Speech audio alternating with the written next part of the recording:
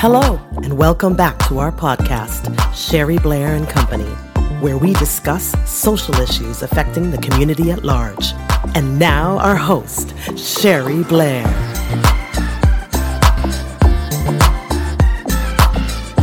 Sherry Blair bringing you a daily dose of positivity. We are in month 2, and the topic is, what does love have to do with it? We are in day 13, or it might be February 13, depending on when you're listening. Doesn't matter, though. Doesn't even matter, as long as you're listening and doing, putting into action. Let's talk about kindness. I want to go on a bit about that. Kindness is an investment that really yields a high return.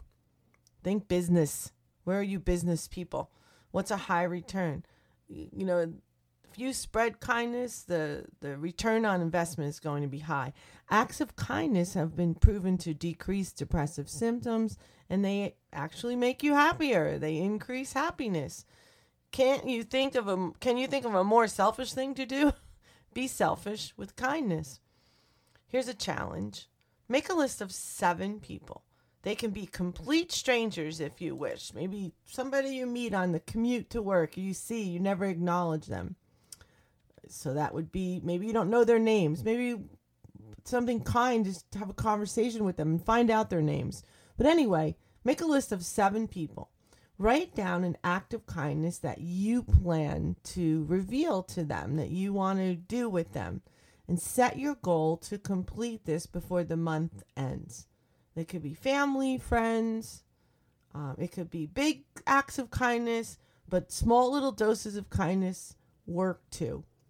Make kindness a part of your being. This is a good reason to be selfish because it's great for you and everybody else. And then kindness, people often pay kindness forward. And that's what you can encourage them to do. You know, give them the seven people challenge. Seven in, 30 days. I was telling you by the end of the month, but I don't know, make it like 7 and 7. Something like that. Whatever it is, just do it. Go out and be kind and spread it to others.